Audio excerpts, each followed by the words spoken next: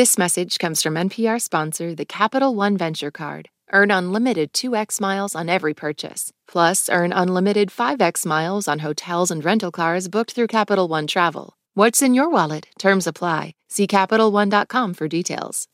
Hey there, this is Felix. From our friends at Radio Ambulante, today we're sharing a thought-provoking episode from their latest season. Puerto Rican Patricia Velázquez has spent her whole life listening to reggaeton. It's part of her identity. But when she was questioned about the content of the songs, she began an investigation that would lead her to create something completely new about the musical genre. This episode is in Spanish. Enjoy. Antes de comenzar, una advertencia: en este episodio hay lenguaje explícito. Se recomienda discreción. Eso es Radio Ambulante desde NPR, soy Daniel Alarcón. Hay dos cosas que deben saber sobre la puertorriqueña Patricia Velázquez. La primera es que a sus 28 años tiene algo muy claro sobre sí misma. Si mi vida fuera una película, el soundtrack con el que comenzaría sería una canción de reggaetón. Una específica, la primera que escuchó en el 2002. Gata Celosa, una colaboración de los puertorriqueños Magnate y Valentino con Héctor y Tito. Dice, si tú quieres de esto, toma que yo tengo lo que tú quieras de mí. Ven, perrea lento, coge el movimiento. Ven, gata celosa por mí. Desde niña, Patricia ha escuchado mucho reggaetón. Pero esta canción, Gata Celosa, la transporta a la casa de su abuela cuando tenía como 7 años y se la pasaba viendo un canal de televisión nacional de videos musicales, en su mayoría de reggaetón. Su abuela de vez en cuando le echaba un ojo para que Patricia no fuera a imitar los movimientos de las chicas de los videos, o sea, que no se pusiera a perrear. Gata Celosa es solo una de la larga lista de canciones que le recuerdan momentos muy específicos de su vida. Géneros como salsa, merengue, bachata y claro, reggaetón siempre han sido parte fundamental de su identidad. Y bueno, lo segundo que tienen que saber de Patricia: me considero una mujer 100% feminista. Empezó a interesarse en los estudios de género en 2012, cuando entró a estudiar educación secundaria en la universidad. Mientras más aprendía sobre feminismo, más sentía que resonaba con lo que ella siempre había creído, en especial cuando la discusión giraba en torno a la autonomía de los cuerpos. Era un tema de conversación en sus clases, en su grupo de teatro y con sus amigas. Terminó su carrera en la primavera de 2017 y ese mismo otoño empezó una maestría en gestión cultural. Era finales de octubre de ese año. Recién había pasado el huracán María. Muchas vías públicas de la isla habían sido despejadas, pero la Universidad de Patricia seguía sin luz. Así que uno de sus profesores les dijo que retomarían las clases en otro espacio, y como no había mucho estacionamiento allí, Patricia se ofreció a llevar a algunos compañeros en su auto. Cuando se subieron, obviamente Patricia puso reggaetón a todo volumen, y en ese momento una compañera le dijo: No entiendo cómo puedes ser feminista y escuchar reggaetón. Así me lo dijo, tal cual. Patricia no supo cómo responder. Si bien había aprendido un poco sobre feminismo y había escuchado las críticas hacia el reggaetón, como que es machista y cosifica a las mujeres, nunca se lo había planteado de esa manera. No se le había ocurrido claramente que el feminismo y el reggaetón no pudieran coexistir en una persona. Se molestó y se puso a la defensiva. Porque nunca me habían cuestionado de esa forma como mis estándares. Yo, Dios mío, yo no recuerdo qué le respondí. Quizás algo como que, pues, yo escucho reggaetón todos los días y soy feminista y perreo. Como que probablemente le pude haber contestado algo así. La conversación entre ellas no siguió, pero la pregunta le quedó sonando, hasta el punto de causarle un conflicto de identidad. ¿Cómo amar tanto un género musical que puede cosificar a las mujeres? Eso provocó en mí que como esa pregunta yo me la empecé a hacer yo misma. Yo dije, ¿cómo yo puedo responder la próxima vez que me cuestionen esto? Ya encontraría la manera, y sin saberlo, ese intento de reconciliar el feminismo con el reggaetón la llevaría a crear algo único. Una pausa y volvemos.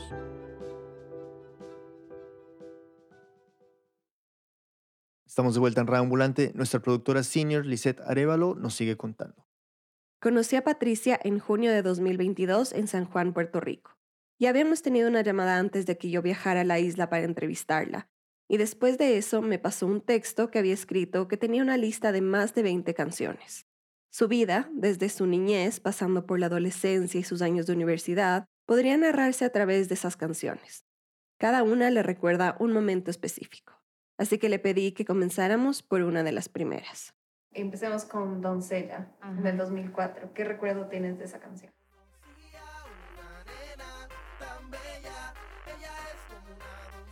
Había una muchacha que nos cuidaba mientras mi mamá trabajaba y el hermano de ella, mientras lavaba el carro, ponía música alta y escuché esa canción, como que la relacionó mucho a esa casa.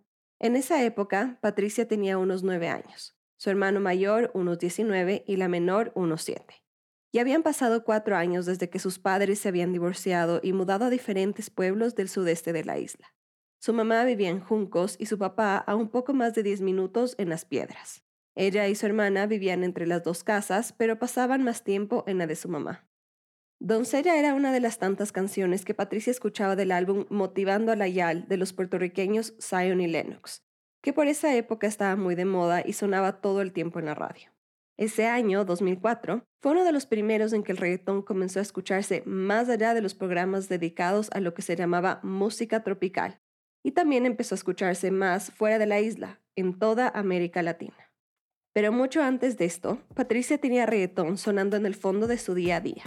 Lo escuchaba en la mañana antes de ir a la escuela, en las tardes cuando salía de clases y regresaba a casa, o cuando estaba donde su abuela y su tío pasaba en su auto con el reggaetón a toda. Hasta lo escuchaba en la escuela pública a la que iba. Cuando había fiestas dentro del colegio, las profesoras ubicaban un parlante en medio del patio y ponían reggaetón.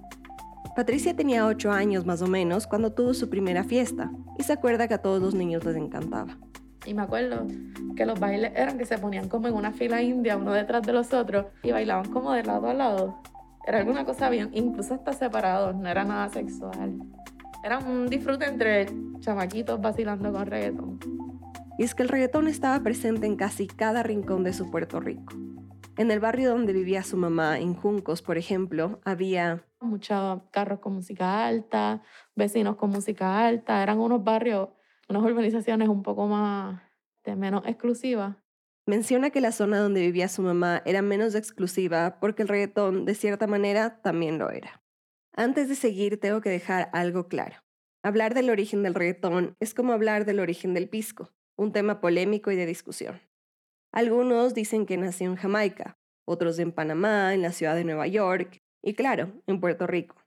Lo cierto es que todos estos lugares han sido cruciales para el desarrollo del género musical. Así que se podría decir que el reggaetón no es técnicamente de un solo lugar. Pero lo que sí podemos decir, y otros ya vienen diciendo, es que su fuerza comercial se estableció en Puerto Rico. Entonces, con el permiso de Panamá y el resto del Caribe, nos vamos a enfocar en este lugar. El reggaetón que nació en el Puerto Rico de los años 80 salió de las zonas marginalizadas de la isla. La fusión de los ritmos del rap estadounidense y la estética del reggae jamaiquino y panameño se escuchaba en las barriadas y los caseríos, esas viviendas públicas destinadas a las familias de bajos ingresos. Nació como una expresión cultural del malestar social y los jóvenes creaban canciones con letras rapeadas, a veces cantadas, y se caracterizaba por diferenciarse del rap más comercial de los estudios de grabación. Esa nueva música puertorriqueña era cruda, confrontacional, bulliciosa y muchas veces violenta. Era espontánea, sin censura, y hablaba de lo que pasaba en las calles, pero sobre todo hacía referencia a las condiciones sociales del país, tasas de desempleo de hasta 59% en algunas zonas, escuelas de malas condiciones, corrupción gubernamental y violencia vinculada al narcotráfico. Muchas canciones sonaban algo así, como esta canción de Vico C de 1990, Recta Final. Dinero puede controlar hasta la corte, tanto en el sur como allá en el norte. Creen que lo lujoso es la salvación, y ahí es que el corrupto entra en acción, aplastando, abusando, asesinando con todo el dinero. Para los 90s, esta música se conocía como underground. Los artistas grababan sus canciones con DJs que se encargaban de la producción y la distribución de varias copias de CDs en clubes, en los lugares de trabajo y en sus barrios. Y esas copias, a su vez, eran pirateadas y distribuidas por toda la isla. No es gratuito que muchos consideren a DJs como DJ Playero y DJ Negro como los padres del género musical. Por esa misma época, la palabra reggaetón se escuchó por primera vez en Puerto Rico. Según DJ Playero, Daddy Yankee la usó en una canción que grabó con él para un mixtape en el que colaboraron en 1994. La canción se llama So Persígueme y está en el disco Playero 34. Va así.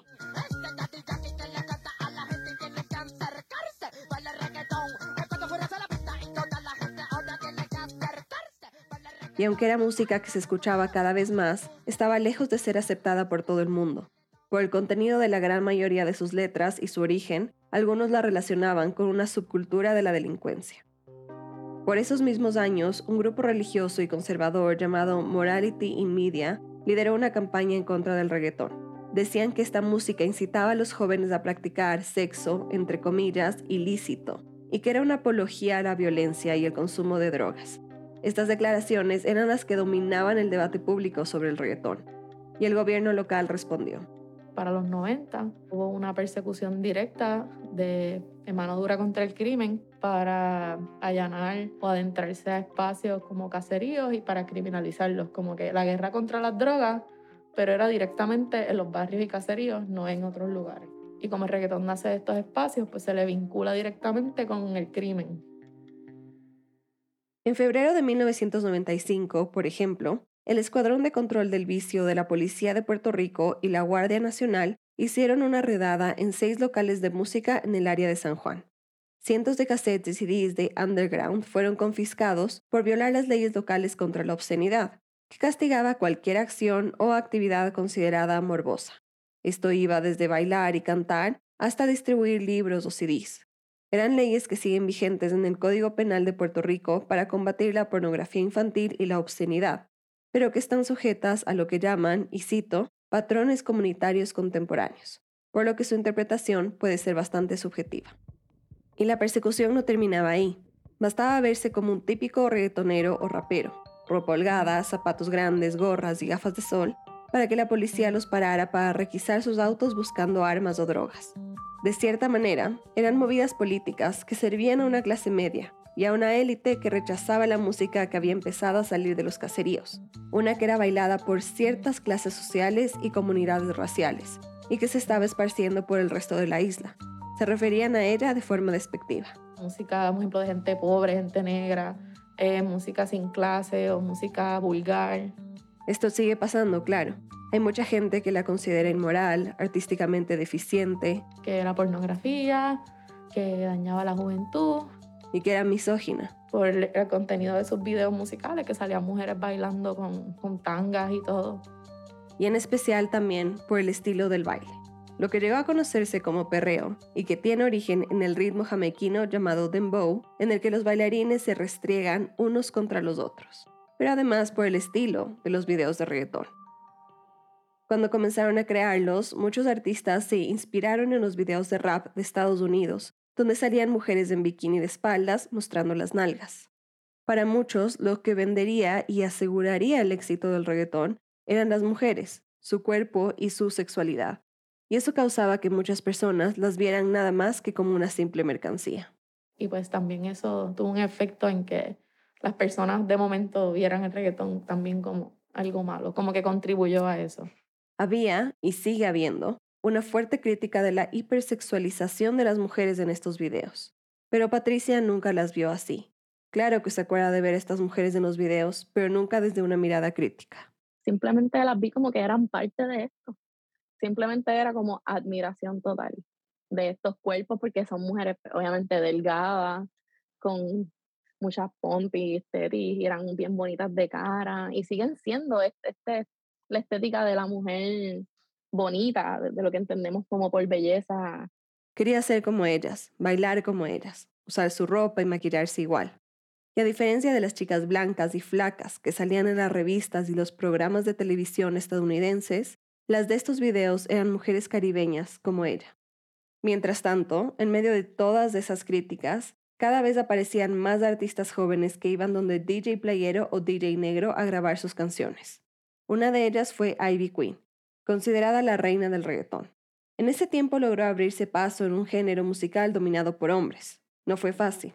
Ivy Queen ha dicho que cuando ella confesaba que quería dedicarse a esto, la reacción era siempre de crítica, que era muy bajita, que su voz era muy gruesa, casi masculina.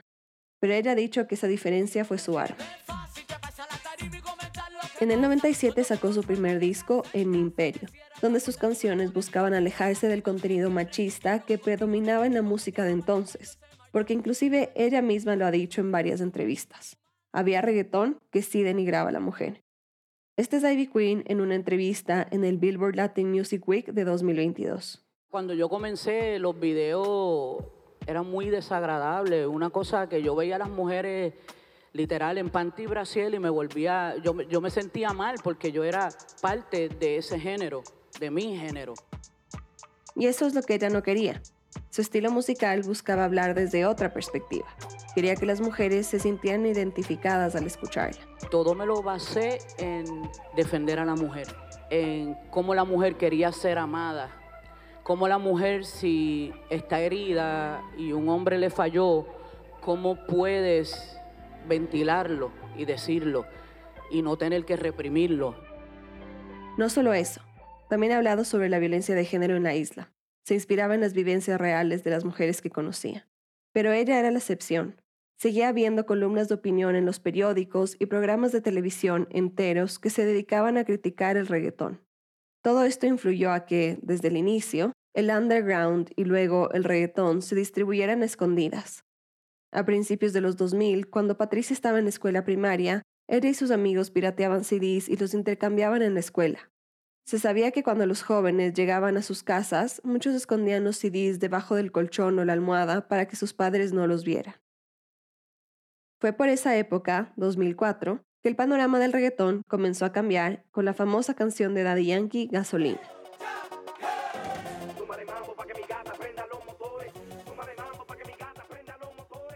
El reggaetón, incluida esta canción, sonó desde Estados Unidos pasando por Europa y el resto de América Latina. Llegó a Ecuador, donde yo, con unos 12 años, comenzaba a ir a fiestas bailables en el colegio, y claro que la recuerdo. Se podría decir que Gasolina es mi canción fundacional en el reggaetón.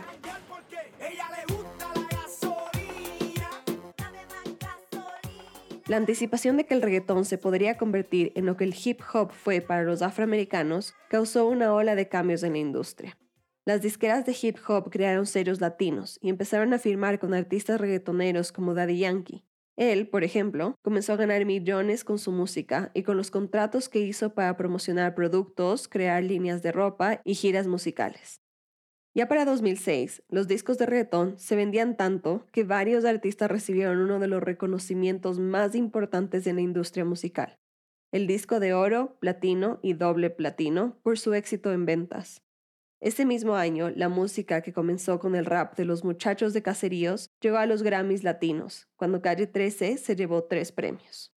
A pesar de todo este reconocimiento y popularidad, el reggaetón no dejaba de ser algo prohibido para muchas personas, incluso en Puerto Rico.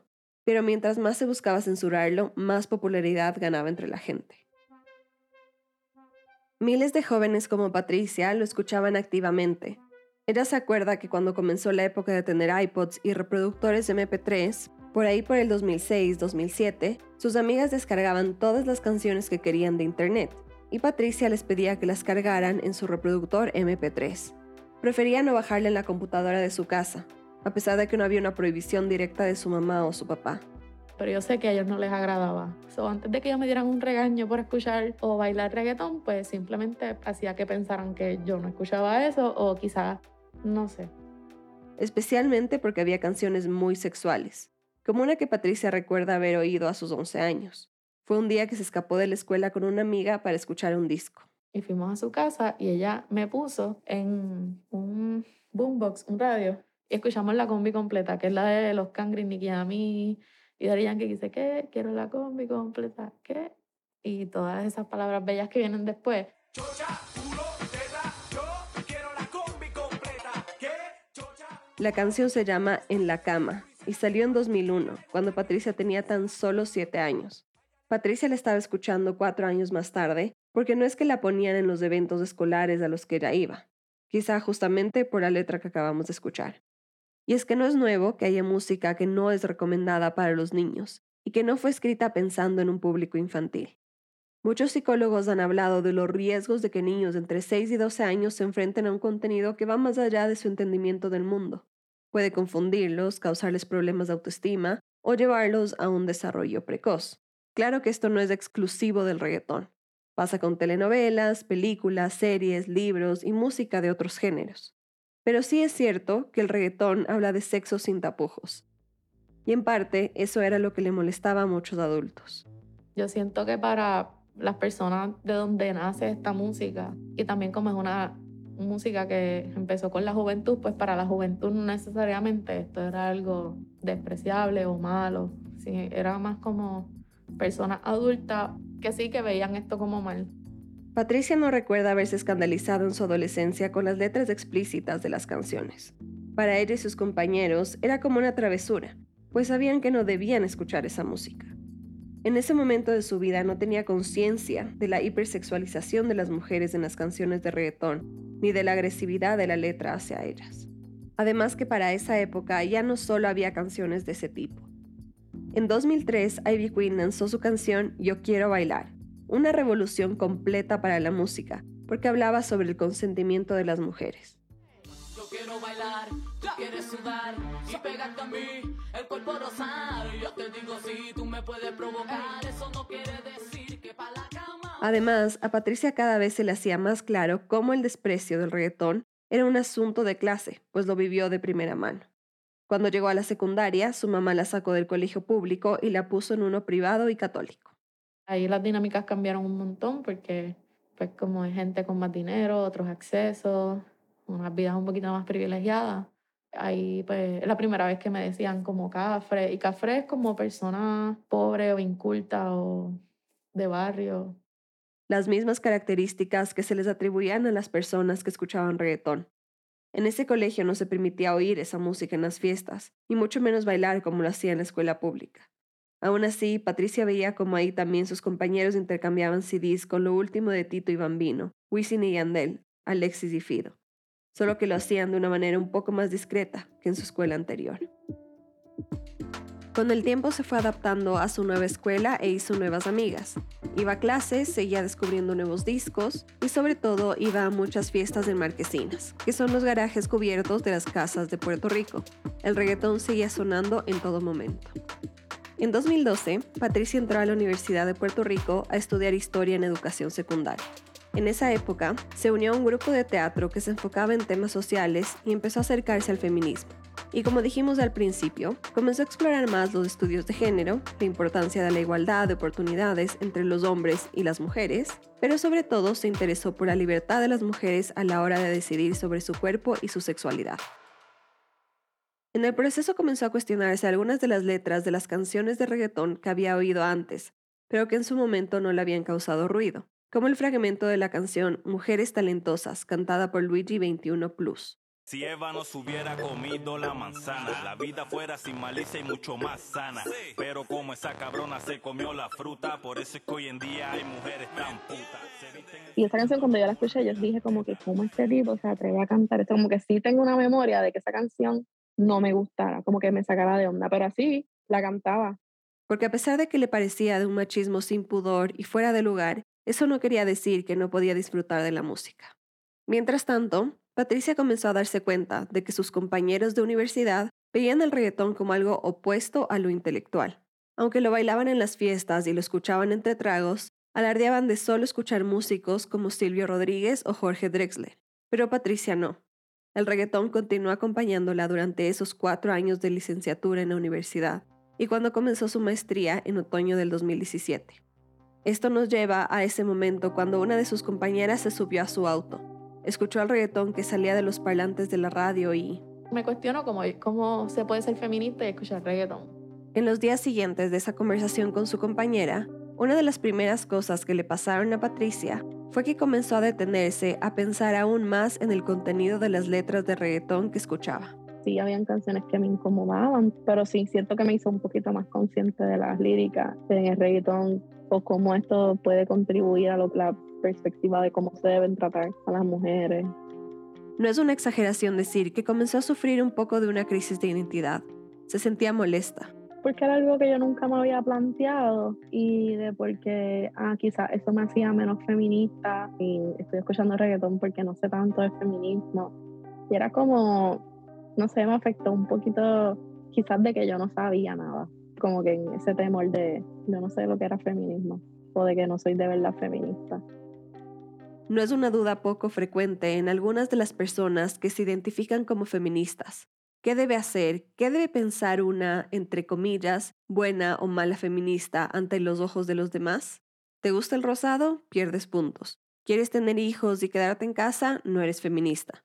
¿Te gusta el maquillaje y la moda? No estás lo suficientemente deconstruida. Y así, como si hubiera una sola forma de ser feminista. Y eso era quizá lo que más le molestaba a Patricia. Mientras guardaba todas estas preguntas, seguía cursando su maestría. Un día, en una de sus clases, su profesora les mandó una tarea: buscar un tema que les diera coraje e investigarlo. Patricia enseguida pensó en lo que le había pasado con esa compañera. Y yo le digo a mi profesora, me pasó esto y esto me causó coraje, me causó como que, ¿sabes? Me sacudió un poco porque nuevamente me está cuestionando mis estándares. Y ella me dijo, ese es tu tema. Así que se puso a investigar. Patricia partió por querer entender algo crucial: cómo se relacionaban las mujeres puertorriqueñas con el reggaetón y cómo se veían representadas en esa música. Elaboró varias preguntas que quería responder, y empezaría por la que detonó todo. ¿Cómo se puede ser feminista y disfrutar el reggaetón? ¿Cómo pueden ser una colectiva feminista y hacer un party de reggaetón? ¿Cómo hace sentir a las mujeres del reggaetón? ¿Qué hay en el reggaetón que tú quieras ese goce, incluirlo con el feminismo y desmembrar eso un poco?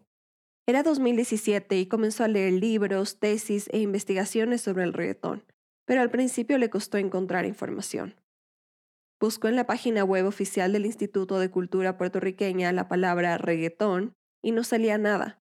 Algunos textos que encontró por ahí eran críticos de la música. La calificaban como simple, repetitiva, ofensiva y sin calidad. No encontraba casi nada a favor. Hasta que se encontró con lecturas que hablaban sobre cómo la violencia de la letra del reggaetón es un reflejo de la violencia de la isla.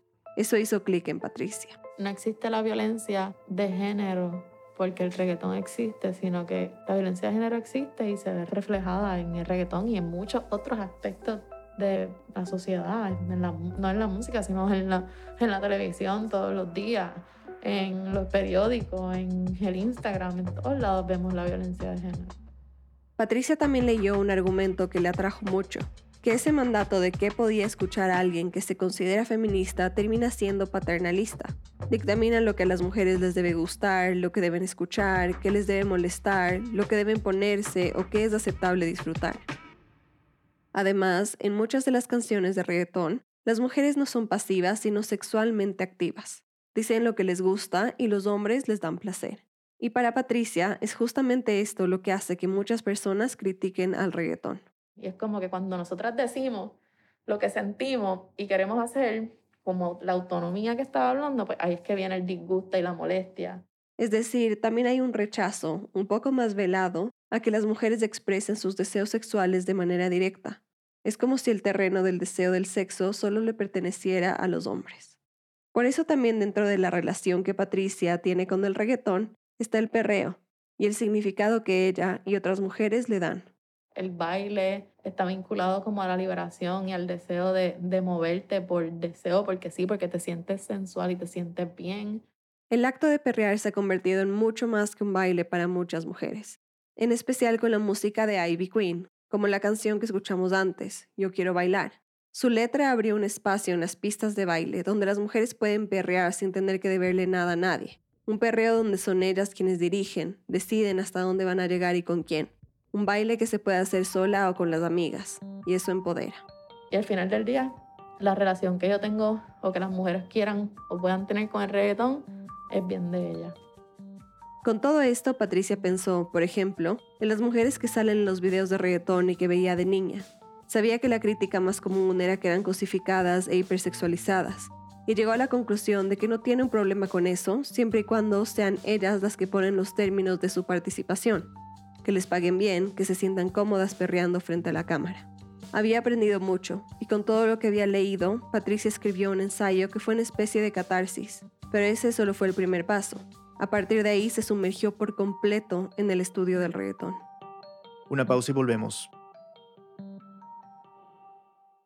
Estamos de vuelta en Radio Ambulante, soy Daniel Alarcón. Nuestra productora Lisette Arévalo nos sigue contando. Después de ese primer escrito, Patricia comenzó a relacionar el reggaetón con todos los temas que veía en sus clases de la maestría. Hasta se convirtió en su tema de tesis, pero no se quedó en solo algo académico. Mientras estaba trabajando en su tesis, Patricia logró ser pasante en el Smithsonian Center for Life and Cultural Heritage en Washington, D.C. Era verano de 2019, y ahí la conoció a ella. Yo soy Ashley Oliva Mayor, soy una historiadora y curadora de música latina. Ashley trabajaba en el Smithsonian desde 2016 y en ese momento, 2019, formaba parte del Latino Center. Como Patricia estaba interesada en conectarse con diferentes personas que estudiaran música latina, buscó a Ashley para conversar. Me dice, mira, estoy súper interesada en hablar contigo, me interesa la música, el reggaetón. Yo le dije, wow, me encanta también. Se sentaron en una cafetería del museo y hablaron un buen rato sobre el reggaetón. Yo le cuento que una de mis metas es ampliar lo que es la representación latina en la colección de música del museo y quería llamar la atención y empezar a incluir más historias y más objetos que representaban lo que es una experiencia del género urbano, de reggaetón, porque siento que es importante que la gente sepa esa historia también.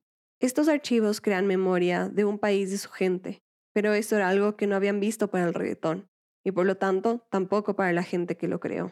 Reggaetón no es un género de ayer, es un género de más de 30 años ya. La importancia es también reconocer los orígenes de esa música, de dónde viene, las comunidades en que se desarrolló, las personas que influyeron en el desarrollo del género. Patricia pensaba igual que Ashley, y las dos se quedaron maravilladas la una con la otra, con lo que pensaban y su pasión por el reggaetón. Unos días más tarde, a Patricia la invitaron a un tour con el grupo de pasantes del Centro Latino, y Ashley era la guía. Les mostró diferentes artículos de historia de la música latina que conserva el Smithsonian, como los trajes de Celia Cruz y hasta los zapatos que utilizaba en sus conciertos. Patricia estaba maravillada con lo que veía, pero también le sorprendió algo. En medio de todos esos objetos, discos y pósters de música latina en el Smithsonian, no había uno solo sobre reggaetón. Yo me quedé como que con el pensamiento de que diantre, aquí faltaría algo como de reggaetón. Y después de haber visto tantos objetos con tanta memoria en el Smithsonian y la conversación que había tenido con Ashley, Patricia pensó, Mira, quizás yo puedo hacer un archivo que tenga cosas de reggaetón. Ya en el avión de regreso a San Juan, Patricia empezó a soñar con tener una colección gigante con objetos y un recorrido por los hitos de esa música. Quizá hasta algún día llegara a tener todas esas cosas que había visto en el Smithsonian. Pero en vez de los zapatos y los trajes de Celia Cruz, podrían ser los disfraces de los bufones que salían en ese primer video de reggaetón que vio de pequeña, Gata Celosa, o tal vez alguna de las gafas o las cadenas doradas que usaban los cantantes en los años 90. No era una cuestión de tener esos objetos por el simple hecho de tenerlos, sino por su contenido histórico, su memoria, y la influencia que ha tenido en la manera en que ella y tantos jóvenes puertorriqueños piensan, hablan y sienten. Porque para Patricia, el reggaetón es cultura puertorriqueña. Y ese sería el lema de su proyecto de tesis, el reggaetón es cultura. Decidió llamarlo Hasta Abajo Project, por ser una de las frases más gritadas y cantadas en medio del disfrute de las fiestas de reggaetón. Era noviembre del 2019, y para dar inicio al archivo creó una cuenta de Instagram. El primer post decía que Hasta Abajo es un colectivo que busca salvaguardar, educar y exponer el reggaetón para resaltar su valor en la cultura puertorriqueña, que la meta era crear un museo a través de una serie de proyectos, y seguía. Uno de ellos, por ejemplo, es la creación de un archivo histórico. Para poder comenzar con su creación necesitamos su ayuda. Con el hashtag Somos Hasta Abajo, Patricia pedía que las personas enviaran fotos de conciertos, cassettes, flyers o cualquier otro objeto de reggaetón que tuvieran guardado. Hizo lo mismo en sus cuentas de Facebook y Twitter. Y aunque la respuesta no fue masiva, sí recibió algunas. Una persona le envió una foto de una colección de CDs que tenía, que había comprado e intercambiado con sus amigos en sus años de estreno. Su post venía acompañado de un mensaje que decía que cada vez que escuchaba esa música lo transportaba a sus años de juventud. Otra persona mandó la foto de un CD que su papá le compró antes de irse de la isla para vivir a Estados Unidos. Contaba que cuando regresó, encontró el CD y se acordó de una época que atesoraba con su papá y las visitas que hacían a las disqueras. Les mandaron fotos de tickets de conciertos, de pósters con firmas de los artistas y muchos discos pirateados. Patricia se emocionó mucho al recibir estas fotos. Era el inicio del archivo que quería crear, pero en medio de terminar su maestría, ya cada vez le quedaba menos tiempo para darle seguimiento a las publicaciones y a las redes sociales, así que dejó el proyecto varado por un tiempo. Hasta que casi un año después, en septiembre de 2020, Ashley se encontró con los posts de Patricia en las redes sociales. Después de conocerse en Washington, D.C., se seguían mutuamente en sus cuentas personales, pero no estaban en contacto constante. A Ashley le llamó mucho la atención ver el inicio de un posible primer archivo histórico del reggaetón, pero con algo particular. Al hacer un llamado a enviar fotos personales de objetos de reggaetón, Patricia estaba uniendo la historia cultural de este género con las historias íntimas de la gente, de sus memorias, de su cultura. Enseguida, Ashley le escribió a Patricia y le dijo que le encantaría formar parte del proyecto. Aceptó feliz. Tengo una profesional del Smithsonian al lado mío, what the fuck, es como se volvió más real. Porque si bien el Smithsonian no participaría directamente, Ashley venía con todo el conocimiento que había aprendido durante años de trabajar allí. Con su participación personal, su proyecto dejaba de ser una tesis de maestría. El dilema que había llevado a Patricia a meterse de fondo a estudiar reggaetón ahora le había permitido crear un equipo. Comenzaron a reunirse por Zoom, Patricia desde San Juan, Puerto Rico, y Ashley desde Washington, D.C., para planear actividades. La primera fue una celebración del aniversario del primer post que se hizo desde la cuenta de Hasta Abajo Project. Era noviembre del 2020. Hicimos un sinnúmero de paneles que fueron de reggaetón en la moda, perreo en la academia, reggaetón es memoria. Se sumaron unas 90 personas a los paneles virtuales. Les fue también que hicieron otro en marzo de 2021, y en una especie de continuidad con la pregunta que le había impulsado a crear su proyecto, dedicaron el panel para hablar sobre reggaetón y feminismo, que se llamaba Sin mujeres no hay reggaetón. También tuvo gran acogida. Eso fue increíble para Patricia, y desde ese momento ya no hubo marcha atrás.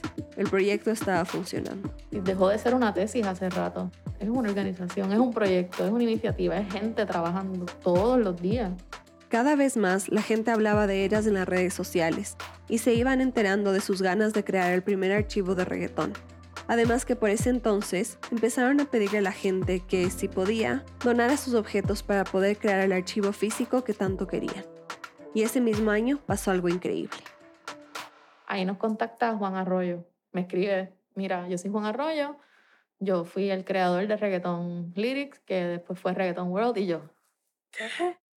Reggaeton Lyrics era una página dedicada a difundir la música y también sus letras. Y mira, en mi casa yo tengo un montón de CD y un montón de cosas, te las voy a dar. Y nos dio sobre 300 artículos, entre revistas, CDs, carnets de prensa.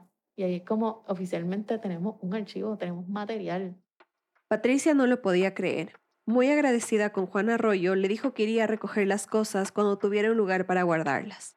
No quería tener todos esos objetos ahí, en su casa, empolvándose. Quería hacerlo bien desde el inicio, de manera profesional, así que se preparó. Yo tomé clases de archivo, no somos un corillo de loquitos inventándonos un archivo. En esa clase aprendió técnicas para preservar los objetos de la mejor manera, agarrarlos con guantes, cómo limpiarlos, bajo qué condiciones guardarlos. Después de unos días consiguieron un espacio para rentar, una bodega grande que estaba aclimatada y tenía las condiciones necesarias para preservar los objetos. Patricia llamó a Juan y quedaron en que iría a su casa a retirar el material. Él ya tenía todo listo para ellas, los CDs, las revistas, todo estaba guardado en cajas con cojines de aire para protegerlos. Me emocioné un montón, jamás pensé que iba a tener un donativo como ese, yo no me podía creer, todavía no me lo creo. Y cada vez que vamos y veo todo ese CD, que básicamente está casi toda la música del reggaetón ahí. Guardó todo en ese lugar, y después de un llamado que hicieron en sus redes, otras personas también donaron varios ítems, como entradas de conciertos, carteles, revistas. A pesar de que no es ni cerquita de sofisticado como el Smithsonian, para Patricia es el inicio de lo que espera que en unos años se convierta, un museo de reggaetón. Aunque será un camino largo, siente que valdrá la pena. Cuando estuve en San Juan me encontré con Ashley y Natalia Merced, una integrante más de Hasta Abajo, encargada de las redes sociales. Me llevaron a conocer el archivo. Bueno, bienvenidas, has llegado al almacén de Hasta Abajo Project. Hace frío. Sí. Bueno, es mejor porque todo lo que tenemos necesita control de temperatura y humedad. El lugar era enorme y tenía varias bodegas con puertas metálicas. Detrás de una de esas estaba el archivo que habían recolectado hasta ese momento en 7 cajas. Cajas que tenían muchísima historia de Puerto Rico. Poco a poco fueron sacando los objetos y poniéndolos sobre una mesa que estaba en el centro. Aquí tienes algunas cajas de lo que tenemos en Hasta Abajo Project en nuestro archivo.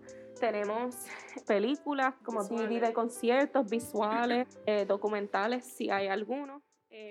Se pusieron guantes y me fueron mostrando uno por uno los discos que tenían ahí. Me enseñaron que hay varias formas de analizar la portada de un CD. Por ejemplo, cómo la gráfica y el diseño habla de la identidad visual de cada artista. Y hasta tenían unos DVDs de clases para aprender a perrear. Y aquí tienes otros ejemplos de las cosas que coleccionamos. Por ejemplo, artículos de periódicos que se tratan de reggaetón, posters también de conciertos. Este es de Bad Bunny. Era el póster del primer concierto que dio Bad Bunny en Puerto Rico en una de las sedes más importantes de la isla. Me mostraron revistas del Centro de Estudios Puertorriqueños con artículos históricos sobre el reggaetón y un objeto muy especial, una tanga o gistro amarillo que fue creado para promocionar la canción del mismo nombre de Wisin. Esta es Natalia Merced. Una de las canciones más icónicas en el reggaetón es la que habla del gistro amarillo y que haya literalmente un gistro amarillo. Como parte del archivo me parece que es genial. El coro dice, el corillo, enséñame el gistro amarillo.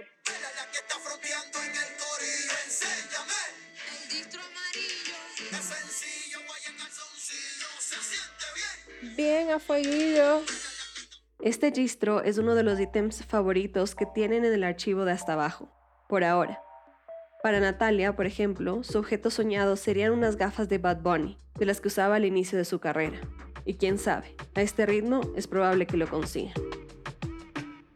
Ahora son 8 personas trabajando para alimentar el archivo y para crear memoria. Dan charlas en colegios, universidades y hasta en el Conservatorio de Música de Puerto Rico. Se han puesto a las órdenes de quien quiera estudiar el reggaetón para que puedan usar a Hasta Abajo como una bibliografía del género musical. Pero no todas han sido actividades dentro de las aulas, y solamente sobre reggaetón. Se han puesto a perrear en fiestas organizadas por ellas, talleres de perreo y mucho bailoteo, y en general su trabajo ha sido recibido bien. Las acompañé a una feria de artistas donde fueron a vender sus camisetas, CDs y stickers para recaudar fondos y autogestionar su proyecto. Patricia y Ashley estaban usando la camiseta icónica de Hasta Abajo Project que dice «Reggaetón es cultura».